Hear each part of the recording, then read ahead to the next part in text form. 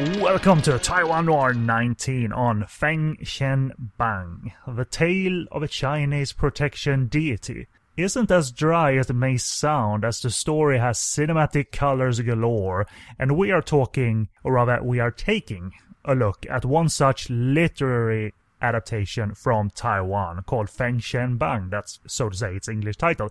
And we'll get into it and give you some background, but my name is Kenny B, and with me is Todd Statman, who's just now flying in on his fire wheels. And boy, are my fire wheels tired. I don't care if we give this little secret away. This is the second week in a row you're getting a podcast, listeners, but it's been a little gap between our last recording, and if I remember correctly, you were either mid or just starting the Funky Bollywood On the Edge book tour, like the metal tour that you went on. So mostly a tour of San Francisco, but I did go to San Diego and do an appearance there, which was fabulous.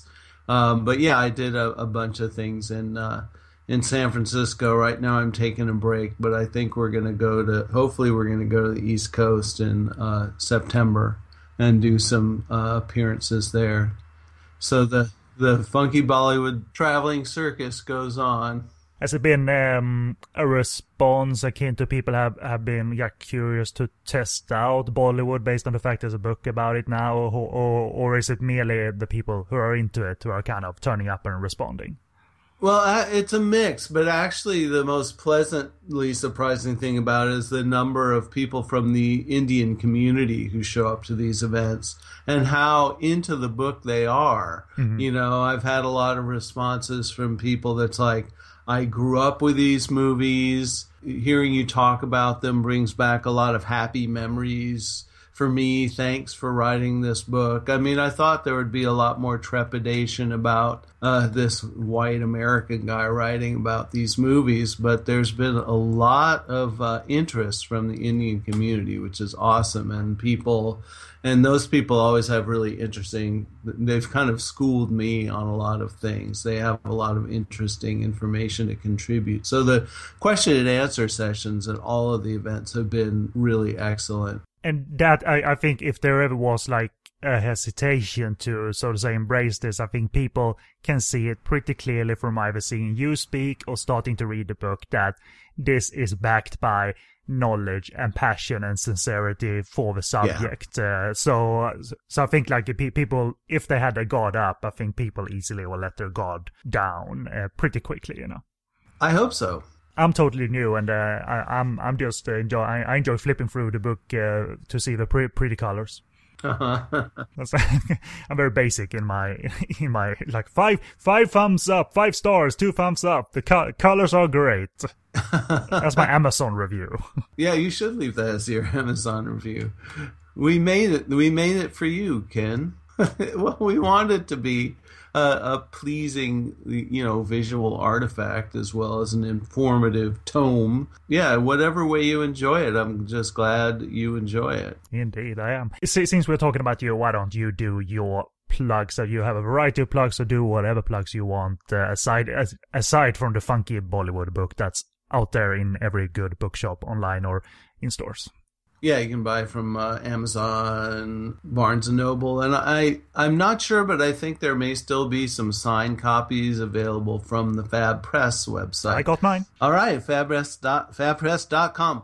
And then I'm still doing my blog, Die Danger, Die, Die, Kill, which is at diedangerdieDieKill.blogspot.com. My last thing was I reviewed a Turkish, it was sort of a remake of Bewitched. It was a movie called The Little Witch, which was pretty awful and scary. And then I'm going to try and keep this brief. I always say this.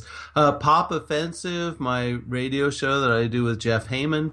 We just finished a 2-month-long experiment of doing bi-weekly episodes. Now we're back to just doing shows on the 3rd Wednesday of every month. So, and that's on ninthfloorradio.com. Here's a new box I'm checking off.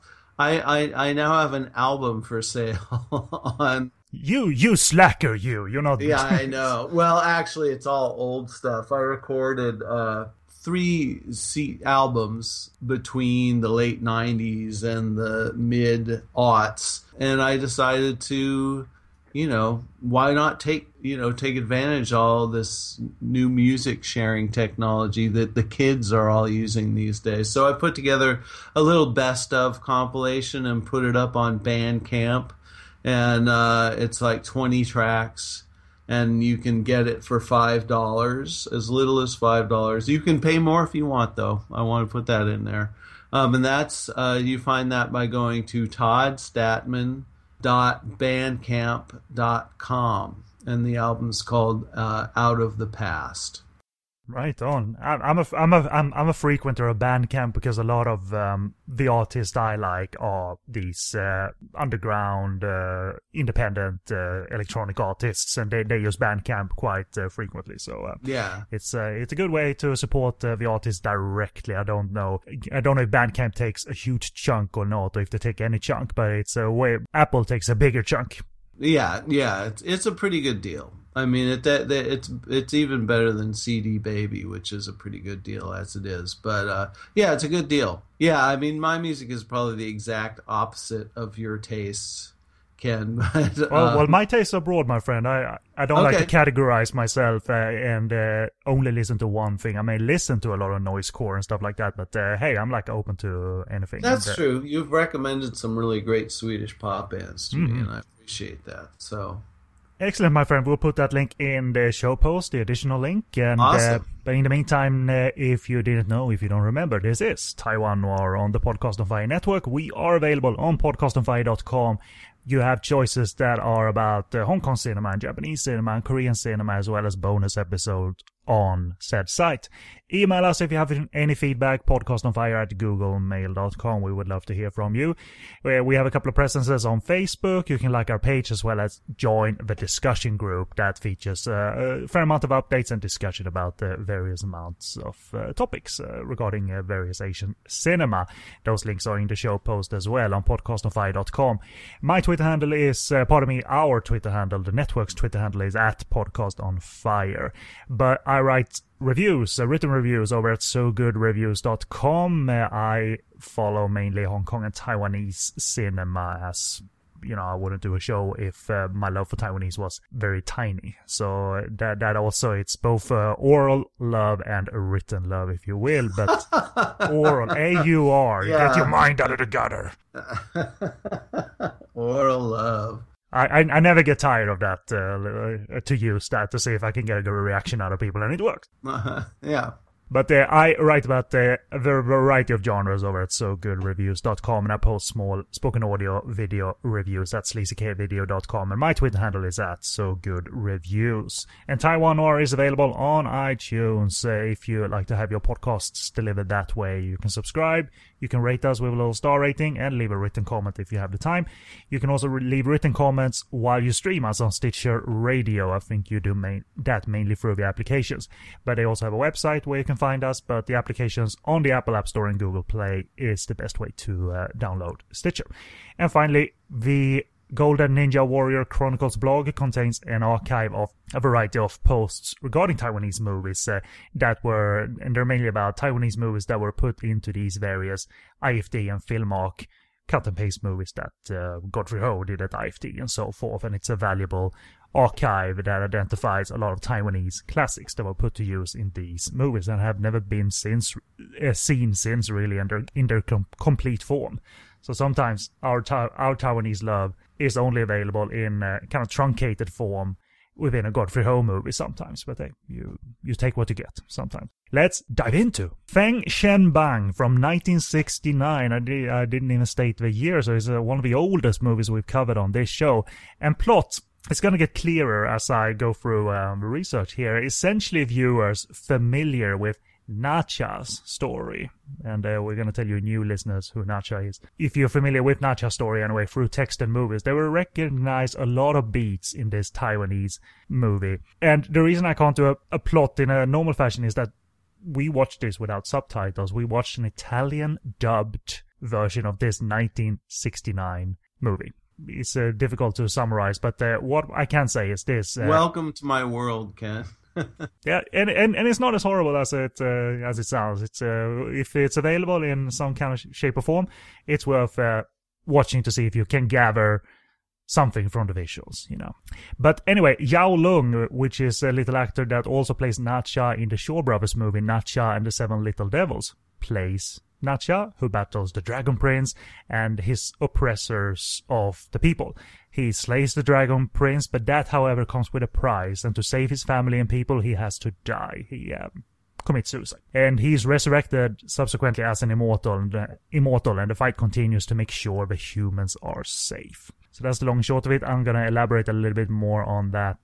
I was not familiar at all with Nacha, which was kind of fun to research from scratch and then watch a couple of movies that features the character because it's popular enough in mythology. And there's enough information about him out there that makes tackling this movie without subtitles a little easier, because it does seem to stay pretty faithful to the basic beats of the Nacha story, because it's basically an origin story of Nacha. Indeed, yeah, that totally was a relief that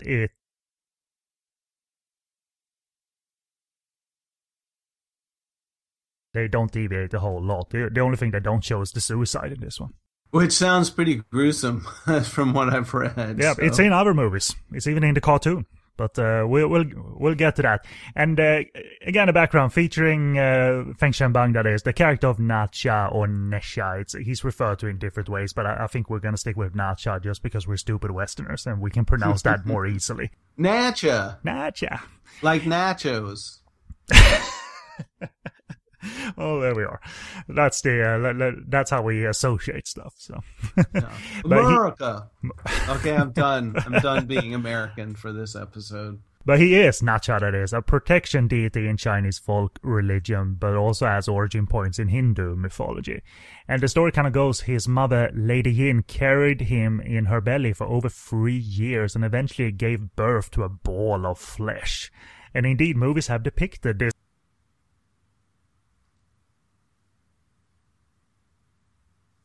Like David Cronenberg body horror on us in these fairly family-friendly movies. His father was a military commander called Li Jing, and he assumed she had given birth to a demon and attacked it with his sword. But before he could, instead came out a fully walking, talking boy in the form of Nacha. Nacha was accepted as a disciple of the immortal Taiyi Shenren, and the events leading up to his voluntary suicide goes as follows, in essence. The people of Shentang Pass was praying for rain and offered up food to the East Sea Dragon King called Ao Guang. But the king didn't want food to eat, but humans to eat, and sent Ye Sha to find suitable sacrifices. Nacha and a friend were playing by the sea when the friend was captured by Ye Sha, but Ye Sha was in turn injured by Nacha in the ensuing fight. The Dragon King, sent an additional warrior that failed, so the king instead threatened to flood Shentang Pass and report Nacha to the Jade Emperor. Therefore, to save his family and the people, Nacha committed suicide by carving up his own flesh and dismember his bones. It's kind of in one of the movies we're going to discuss, but it's not very evident in these movies, that really gory horror visual. What happened afterwards? He appeared in his mother's dream where he requested her to build a temple for him so his soul could be laid to rest.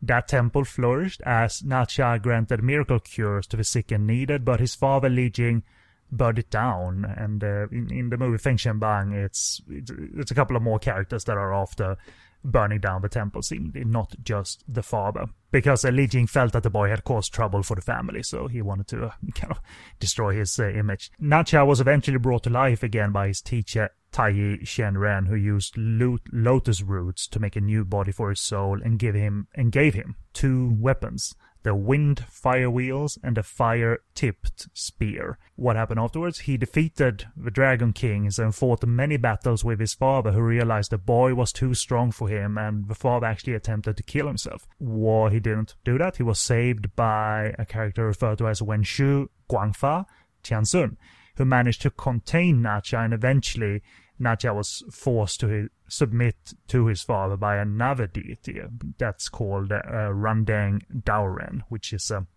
Not an angle that's evident in really any of the movies, that submission, if you would. Speaking of Nacha as a god and a deity, he is considered the god of truck drivers and taxi drivers and bus drivers, and they place a small statue of Nacha to ensure a safe drive. And Nacha is indeed often portrayed as a youth, often seen riding the wind fire wheels, carrying the universe ring around him, which is also kind of a weapon, and also the fire-tipped spear, which was a weapon I mentioned earlier. Sometimes he's also showed in his 3 heads and 6 arms form, which sounds like there's one of the roots in Hindu mythology a little bit. He's a frequent staple in Chinese mythology and literature, such as in Fengshen Bang, which is also referred to the book that is as Fengshen Jianyi. But I read of Fengshen Bang on Wikipedia, and that plot summary, it doesn't correspond to the origin story at all. It seems like a completely different story, Fengshen Bang, because it focuses on a shift in dynasty rules that utilizes gods and demons in that battle, but that's not what we get in the 1969 movie at all. So, although the story of Nacha conquering the sea, where the Dragon King resides, and all of this origin story, that is the most well-known story. Essentially, I think that's why we get that repeated through the variety of movies that were made in the 60s and 70s. And Nacha is actually featured in Journey to the West as well. He fights the Monkey King at one point, and later the two become friends. And that's covered in another Taiwanese movie called Monkey King with 72 Magic from 1976, which I reviewed a couple of years ago, I think. It's one movie I don't think I encountered, actually. But let's talk about the movies. Therefore, the general public acknowledgement and popularity increased with the release of the 1979 animated film Nesha Conquers the Dragon King, which is also known as Little Nesha Fights Great Dragon Kings. But earlier on, there's a Shaw Brothers movie starring Alexander Fusheng called Nacha the Great, done in 1974, directed by legend Chang Che. There's another Shaw Brothers production I referred to earlier called Nacha and the Seven Devils, which was actually done by the Japanese co-director of Fengshen Bang. And also 1978's Third Prince Nacha from the director of The Devil and Witch with Flying Head is out there as well. So that's a Taiwanese movie, but you also hadn't covered another Taiwanese movie. But that Third Prince Nacha, I couldn't find any evident available version of it. So we're going to have to discover that at some point down the line, or not at all. It might be totally lost. So a more recent example in terms of the adaptations to the screen was for the small screen. In 2004, China Central Television released an animated children's series running 52 episodes. The story Fengshen Bang itself has been adapted into a Japanese manga and anime series called Hoshin Engi. Hong Kong's TVB produced a 2001 series based on Nacha called Gods of Honor. And China again did 2 additional series, 2007's The Legend of the Hero and its sequel in 2009. And even in game form, you have references to Nacha. The beat-em-up video game for the PlayStation 2, Xbox 360 and the PlayStation Portable called Warriors Orochi also featured playable characters from Fengshen Bang, and you kind of assume that Nacha is one of the characters. And I prepared as good as I could by doing this research, but also by watching 3 of those movies that I mentioned, the 2 Shaw Brothers productions and the popular 1979 animated feature, which is a mainland China feature. All very fun and creative as live endeavors, especially, and they act as fine prep for this unsubtitled movie that we watched for this episode, actually. And especially the animated movie, as cutesy and light as it is partly, it's also gorgeously drawn, of course, but it does feature the suicide of Nacha. Not a gruesome suicide, but nevertheless, there's no doubt that he kills himself in this children cartoon. So I did find that refreshing, and so he doesn't shy away from the darkness that is in the story. Obviously, the story ends up well, but still there's a hint of darkness there. And the Chang Che version in Nacha the Great of the suicide is over quick and looks to have been shot in a way more gruesome fashion, i.e. it was censored probably. Yeah. You know that much of Chang Che that he showered the screen in blood sometimes. I would say that film is like, isn't that like his only venture into fantasy, you know? At least at that time, he did a couple of other wacky movies towards the end of his career, like not The Third Man, but Weird Man was a movie in the early 80s, late 70s. There's certainly the movie Nine Demons by Chang Cheh, which we have mentioned before. So with Gary. Yeah, Gary and Frank, or whatever they were called in the dub. That's Oh, I forgot that was Chang Cheh, yeah. So, yeah, it wasn't common, though, at that time, and Nacha the Great is actually one of the Taiwanese productions that Shaw Brothers subsequently distributed, so maybe that was the time to kind of experiment down there rather than make another kung fu drama or whatever.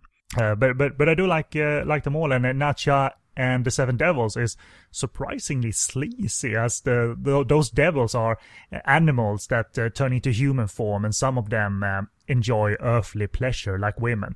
Like, there's no full sex scenes here, but like they're definitely after fucking, essentially. So, and can put a nickel in the swear jar. Nacha and the Seven Devils was one of the movies that was never released on disc in Hong Kong. It was only available in that crappy Sea Eagle box that was released in like Singapore or Malaysia. That had like, it was like this unit that had hundreds of movies, but they were like way below DVD quality. You mean the thing that was on? It was on a hard drive. Yes, that's right. Okay. Yeah, that's an interesting idea. Yeah, if the quality would have been up to par, that would have been cool, but it wasn't. And we got some rare ones in the box, but still a lot of good Shaw Brothers stuff that remained unreleased. We got the Nacha movie, so that's obviously pretty cool indeed. The co-director of Feng Xianbang, Lin Shun Guang, also has 4 movies listed on his filmography, but after this, those movies kind of seem to lean towards Japanese-style tokusatsu entertainment produced in Taiwan, including Super Riders Against the Devils, that features action and effects footage from an earlier Japanese Kamen Rider or Kamen Rider feature, but with reshot narrative footage with Taiwanese talent. And it's actually pretty damn good. Like, the effect is there because they borrowed or hired sets and costumes from the original production, so their narrative footage matched the action footage. It's pretty damn fun actually to watch that one. Japanese co-director of Feng Xianbang, let's see, Yamanouchi Tetsuya, went on to co-helm the said 1973 production Nacha and the Seven Devils, and on home grounds, that Japanese director directed 1966 The Magic Serpent, among other things. Which is a kaiju movie for Toei Studios. Right on. So no wonder he was kind of brought to Taiwan and Hong Kong to bring that expertise. I think. Well, I think both of these directors. It's basically, this definitely fits in the category of a Thai kaiju movie. There's definitely some great man in suit creatures in this movie, and the aesthetic is very similar to the Japanese, tokusatsu kaiju films. And I actually encourage, if you can ever find that, it's on German DVD. That's Super Riders Against the Devils. If you're ever into that Kamen Rider or Kamen Rider, it's a pretty fun merger. If you think cut and paste, you kind of think the so to say crappier Godfrey Ho ones, but this is actually a very good illusion.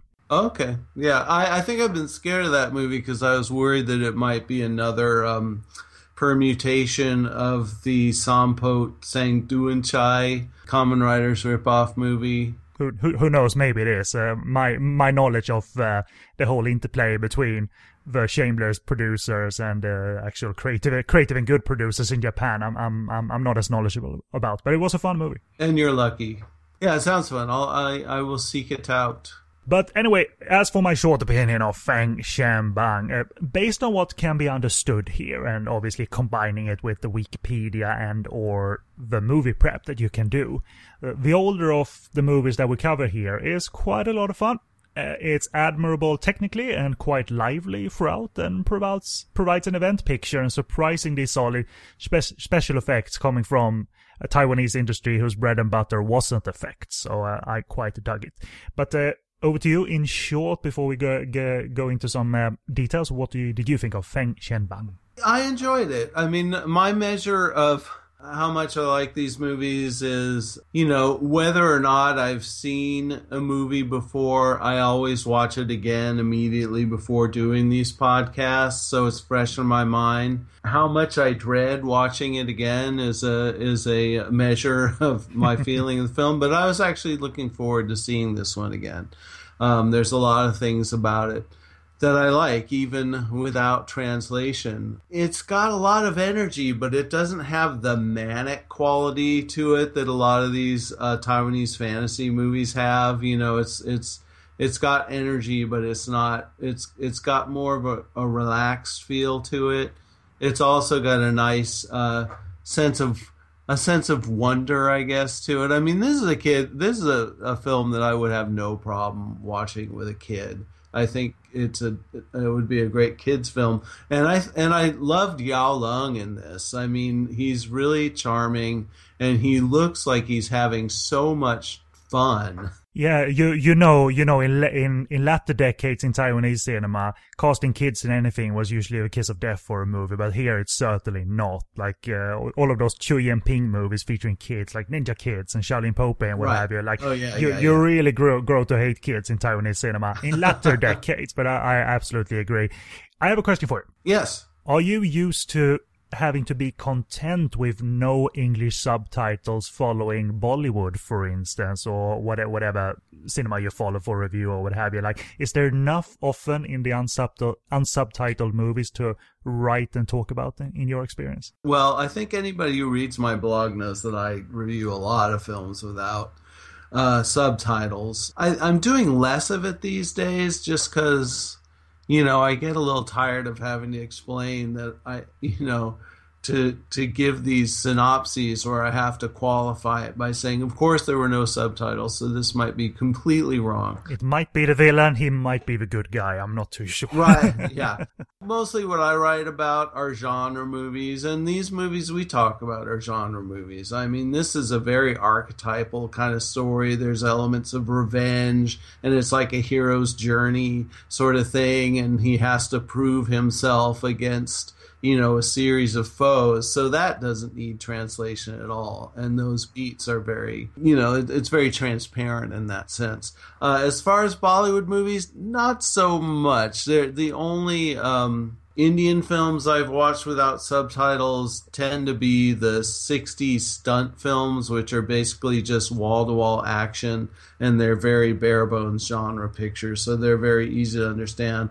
But with, like, 70s masala pictures, the kind of movies I wrote about in my book, the plots tend to be a little too labyrinthine to try and tackle without subtitles, because there's a lot of people switching identities, and there's a lot of hidden relationships between people. There will be twists where someone will turn out to be someone's father. Oh, it's like a Cho Yun-Wuxia film almost, but in a different setting. Yes, yes, except Cho Yun would cram all that into like 80 minutes. So it was like, I am the father, blah, blah, blah, you know, the Indians draw it out a little more. So it's difficult to tackle an Indian film without subtitles. I have done it, but, you know, Turkish, there's been a few Turkish films that I've done a lot. I don't need to enumerate them, but it's sort of like a regular feature of my blog, is me groping my way blindly through these unsubtitled films.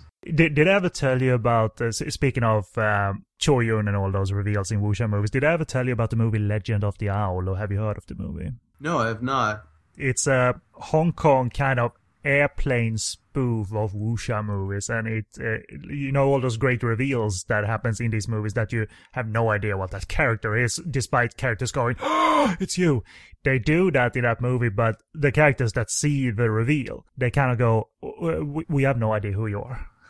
Can you elaborate a little bit more, please? Yeah, that's definitely a genre that's very ripe for parody, I would say. There's only one director listed here on this Italian cinema print, Lin Chun-Guang. Yeah, but maybe on the Chinese print, I didn't check the YouTube version of the cropped Chinese print. There are two, but he isn't Yamanouchi Tetsuya. He isn't listed in the special effects department. There's actually other Japanese talent listed in the special effects department, Yagi Masao and Suzuki Akira. So it's not like the special effects director got the second credit. It's just the way the Italian print was written out. So. Yeah, I had a couple things I wanted to say about the Italian version of this movie. I think this is the first time, the only time I've ever seen an Italian release of Chinese language popular film. And so I'm kind of wonder why this film was picked up for release. One of the things about it is the title, the Italian title is Nyan il Piccolo Titano, which means Nyan the Little Titan. And I wonder about that, if that's supposed to be a reference to the Titans of Greek mythology. Along with that, the character of the Dragon King is referred to as Neptune in the Italian version. So I'm wondering if this was an attempt to tie the movie in with the Peplum cinema tradition, like the Hercules movies and all that, because it does share some qualities. I mean, the set design and the art design has sort of the feel of some of the more fantasy-oriented peplums, like Hercules in the Haunted World, the Mario Bava movie. This led me to wonder if the original Taiwanese version might be actually quite different from the Italian version. Yeah, I never scanned it other than just briefly the opening when before the birth. So I just know they opened the same, but I haven't compared them as such. Yeah. Okay. Well, it'd be something sort of interesting to look into. If this showed up with subtitles, I would definitely watch it again. But yeah, I wonder if they did other things to it to sort of make it more in the Greco-Roman, to apply more to Greco-Roman mythology. Yeah, there's certainly no tradition that I've heard of that Taiwanese fantasy movies or Hong Kong fantasy movies automatically ended up in Italy too. Like, the only other example I can think of is the fact that The Marsman appears in an Italian version as well, but that's the only one. Right, and that's also a Thai film, not originally a Thai film. Exactly. So. Feng Shen Bang, it again, the prep, the basic summary of the story prep works so well because you recognize the beats here. Obviously the birth, the flesh ball birth, which is obviously a very primitive effect with a red ball on string floating about in the room and everyone going and boom, there's a kid in there, and there's no disgusting birth here. Very similar to the beginning of Thrilling Sword, if you'll recall, because it was a noble woman, a troubled birth. You see a meteor coming, because I thought that red ball was a meteor because it came in through the window, and that's the same thing that happened in Thrilling Sword, except it very graphically, the meteor inserted itself into the woman after which she gave birth, and she gave birth to a big flesh ball. That was the Cronenberg touch in a Taiwanese fantasy movie, finally. Yeah,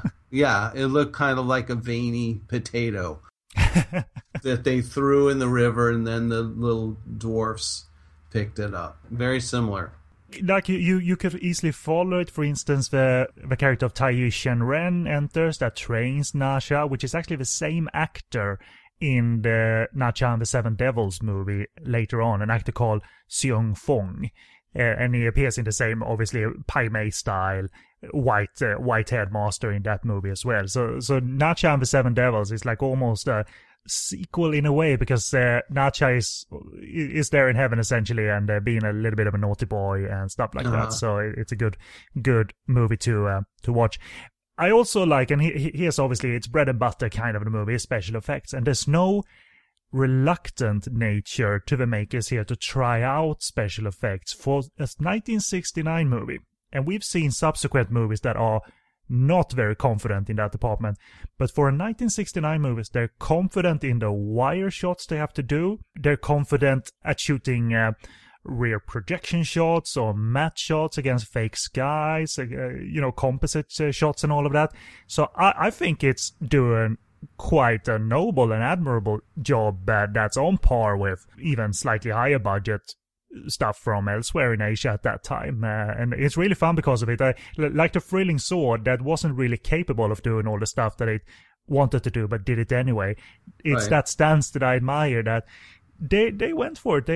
They part the sea at one point. The characters marching from the underwater world, and it's all good. I mean, I've seen equal effects in the Daimajin movies, and it was cool there as well as cool here. So I never felt I was taken out of the movie based on the effects work here. Or what do you think? No, I thought the effects work was good, and I actually thought the movie look was pretty well appointed. It didn't look cheap overall. There were some really nice sets, especially when they went down the Undersea Kingdom. The costumes were really great, you know. Especially a widescreen too. It really looks good when it's allowed to breathe in widescreen. Yeah, and you have those panoramic shots, especially when the Dragon King leads, you know, his army out of the ocean to attack Nasha and his people. And yeah, you have this panoramic shot, and there's like fish head guys and lobster head guys or crayfish head guys, shrimp headed guys, and then there are crabs. When I was saying it sort of conformed to the tokusatsu aesthetic, I like that the costumes, they don't really try to disguise the human proportions of the actors. It's like very clear that these are people wearing costumes, but the costumes are so cool, it sucks you in, you know, you still want to buy it. And it's there, it's physically there, which makes this... Yes. And this is me, the old fogey, like, things were better in my days, but it makes it's so much better to see it there than today's fakery that puts like a million elements on screen and none of it is there. Right. Know? It's things that are happening in real space and time, as opposed to something that happened on a computer. And also I love there's the turtle who's very high strung and effeminate, which is funny.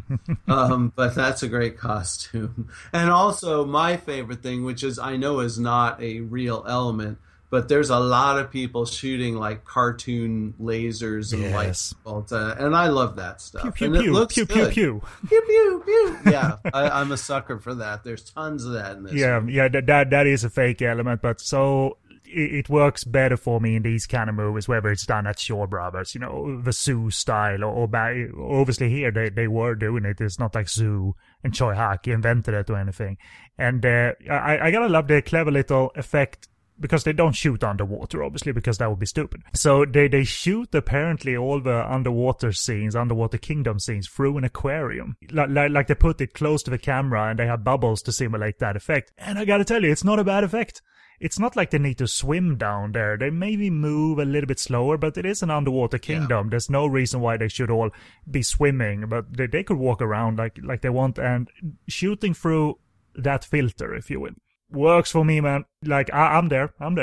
Yeah, that's the way they filmed the old Jerry Anderson puppet series Stingray, which was about a submarine. They had a special aquarium built that was very narrow, so it wouldn't distort the camera angles. And then they put some fish in there, and they just filmed through that. And it had, this was the same effect, basically. And it looked good. I love that whole Undersea Kingdom. It was great. The girls in bikinis with the clamshell, like angel's wings, and then there's the couple who are reclining inside a big clamshell. The Dragon King has little almost elk horns on his head. It's very silly. Yeah, the costumes are silly and fun. But it feels like a fun event picture for its time. Yes. I hope that it thrilled people to enough extent when it was released, both in its local market and obviously in Italy as well. And the story beats, even without subtitles, as we said, they're very sufficient. You get it. And it doesn't linger, it seems like, on a lot of stuff, like long sequences of training, nor long sequences of comedy or anything. It seems to move forward through all its beats and eventually reaching the suicide, eventually reaching a climactic battle and all of that. And like I didn't feel it had filler.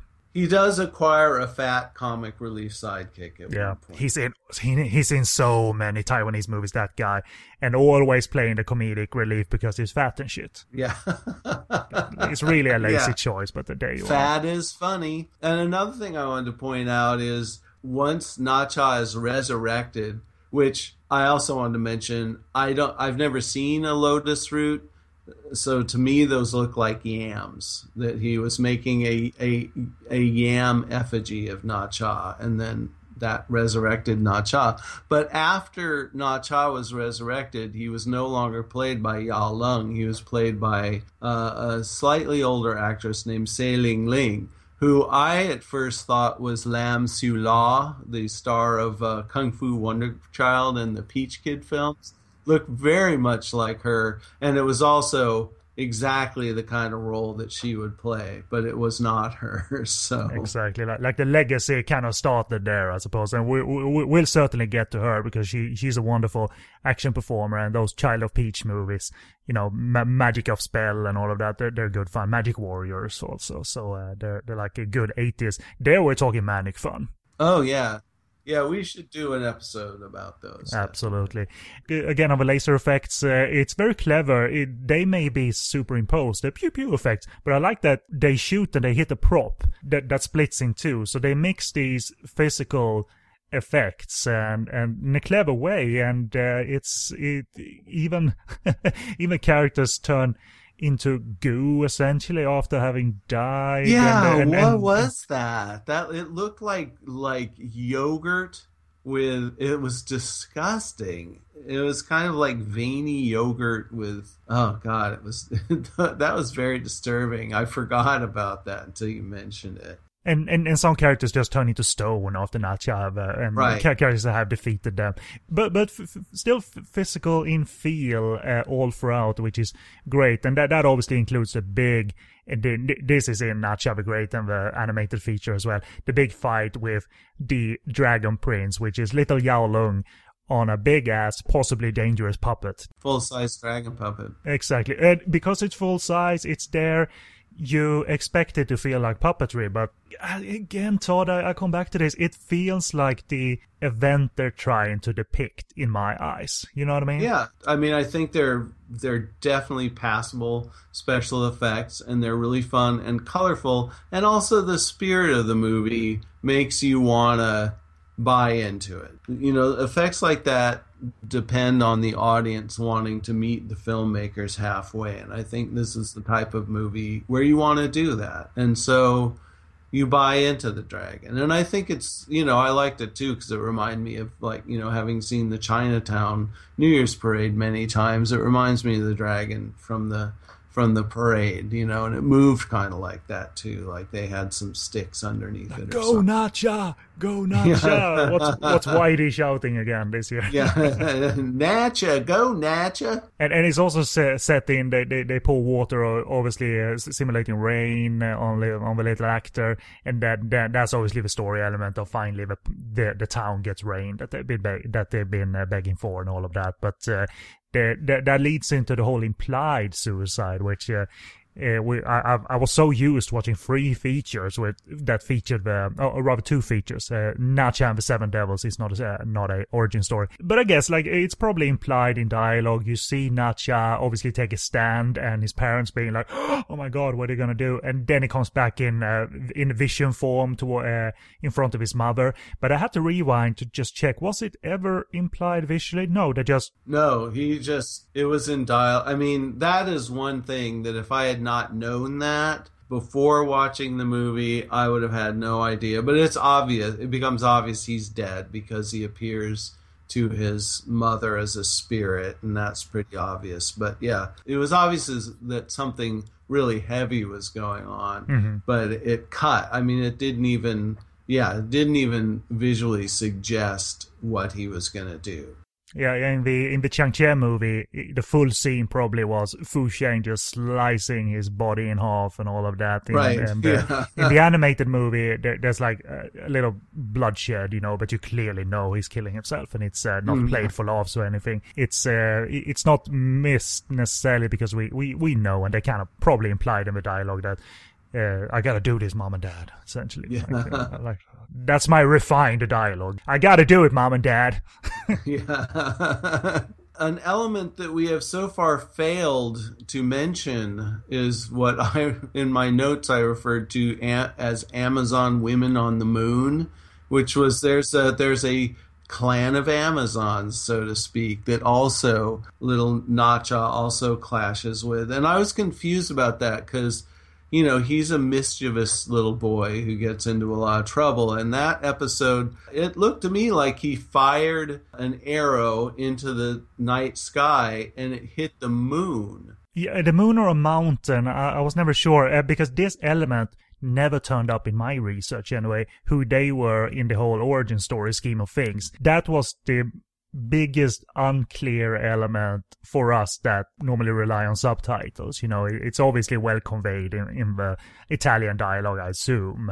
Yeah. But you kind of buy it because it's another, there's like more earthly enemies, I suppose, compared to the underwater kingdom enemies that he also battles. So, well, the Amazons do live in a skull-shaped cave on top of a mountain. So maybe that's what it is, because the second time he fires an arrow and it hits the mountain and they get pissed off.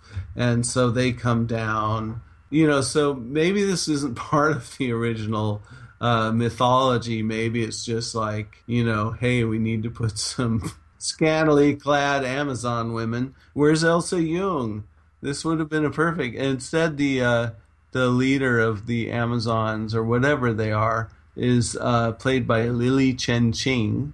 Her title is Wind Goddess of the Mountain. I'm looking at my old review now to remind myself. I'll buy that. That is clarity, enough clarity. It seems to hurt the movie a tiny bit but it's never really unclear, and it obviously leads to a big climactic scene. It's gotta like pit father and son against each other and all of that. And I think the implication is that one of the deities that the father sides with is the one that it has the ability to shrink Nacha and trap him in this tower and what have you. So it's probably one of those deities.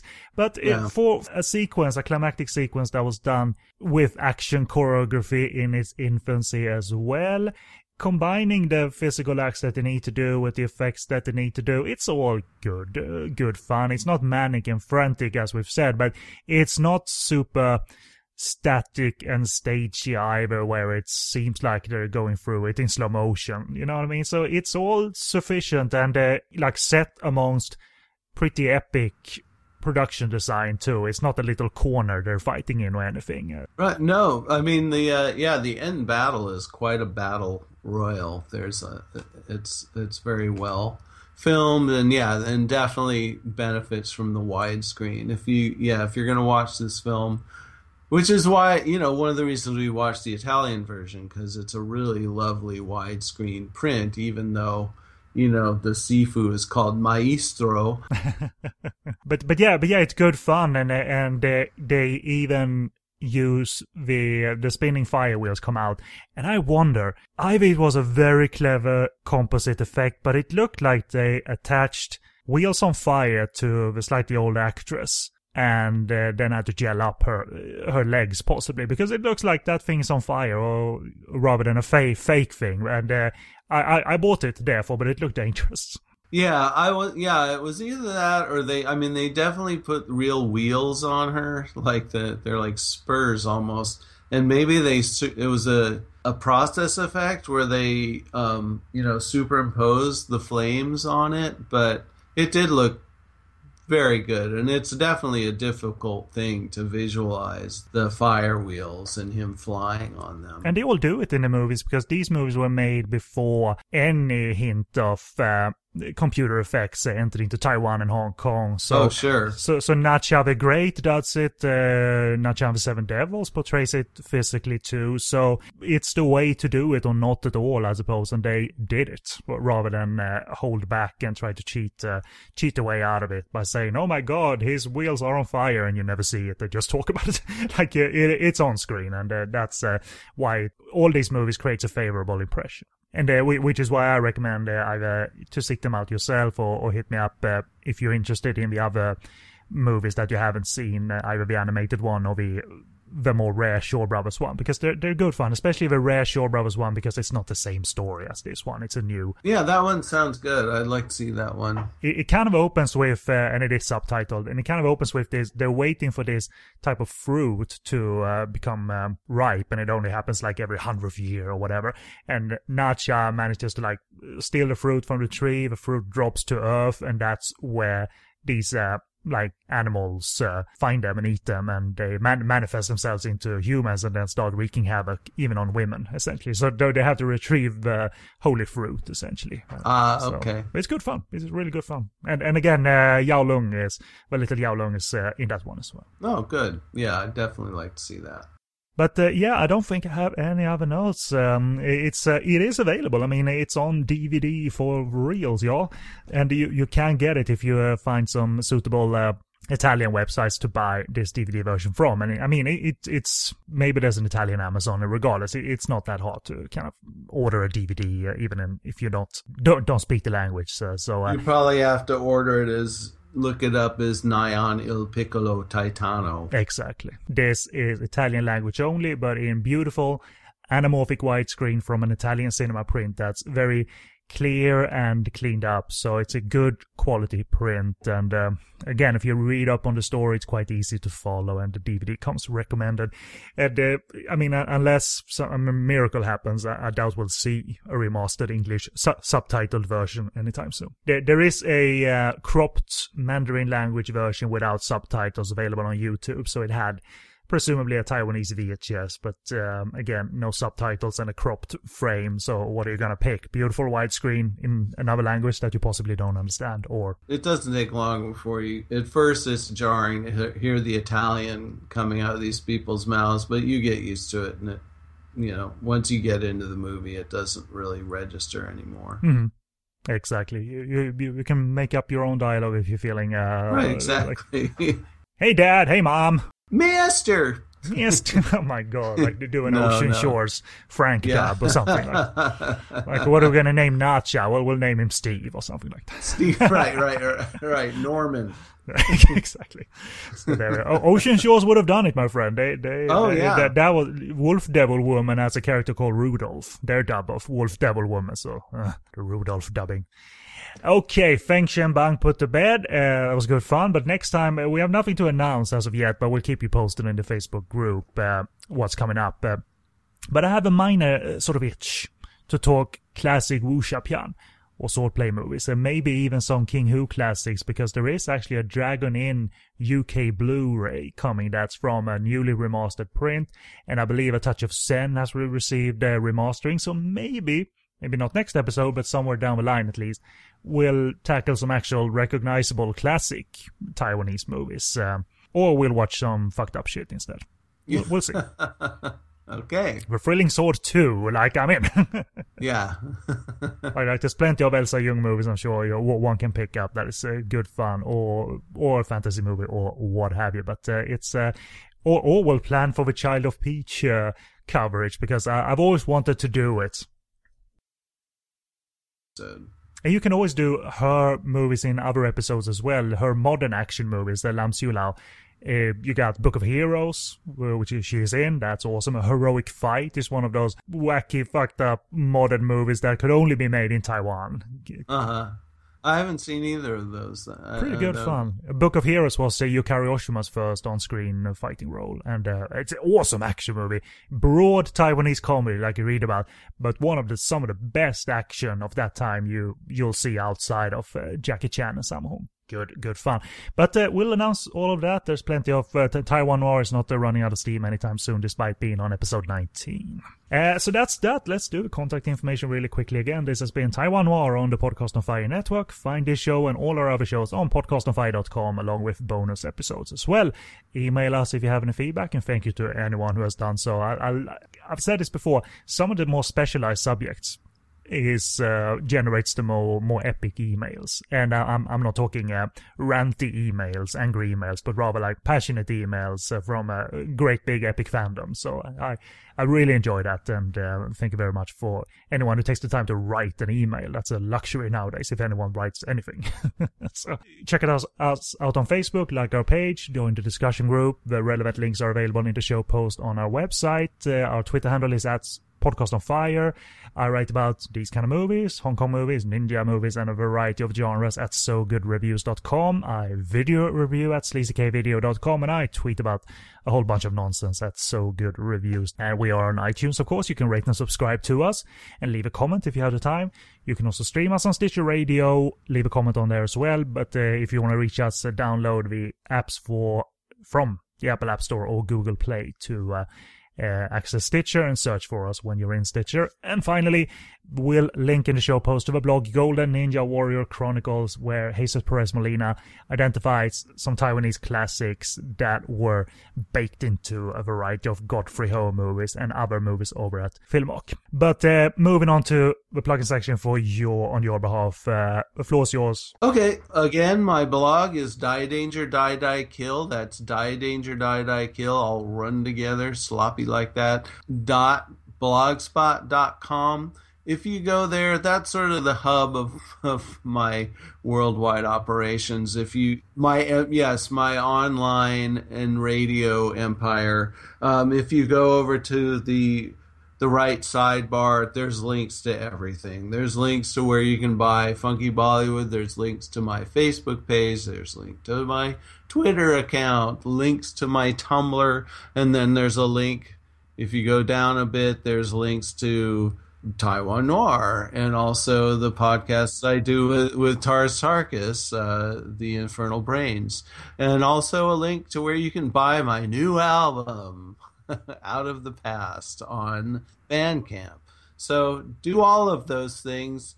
Give me your money and your attention, because I am a complete whore for both. Oh yeah, but therefore you and I fit very well together, because I'm all about whoring myself out and love me. Like, you just watch podcastonfire.com. Clearly, someone has small penis syndrome on there, and it's me. 6 or 7 shows. Yeah, so please listen to Podcast on Fire, because it's a black hole of neediness. Mm-hmm. There's the quote that's going on our site tomorrow. Yeah, a black hole of more this, because there's 2 of us. It's funny because it's true. Yes, yes. There's 2 of us competing for your pity and attention. But we have fun while doing it, and I had fun. We talking unsubtitled fantasy cinema from Taiwan from 1969. You can have fun, bring context and info to all of that, and we certainly did. So thank you everybody for watching for heaven's sake, listening, and hopefully this tickled your fancy a little bit, and hopefully you'll seek out this movie or other movies we'll cover and have covered. So thank you very much. I've been Kennedy, and with me was Todd Statman. So say bye, buddy. Thanks everybody. We'll see you you'll hear us next time.